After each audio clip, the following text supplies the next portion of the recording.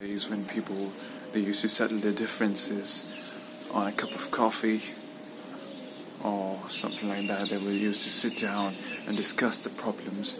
But nowadays, due to the new digital age, everything's become quite different and quite uncomfortable as well.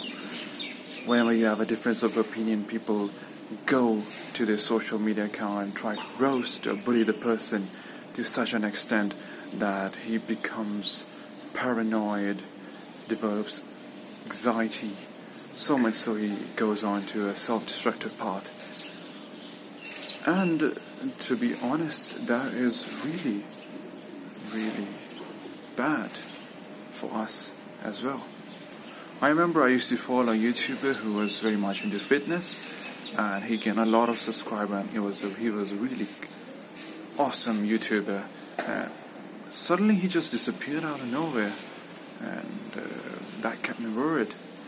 And suddenly he showed up after 2-3 years, and he explained the story how he was bullied online by those keyboard warriors, and it just made his life really miserable to such an extent that he had to leave everything.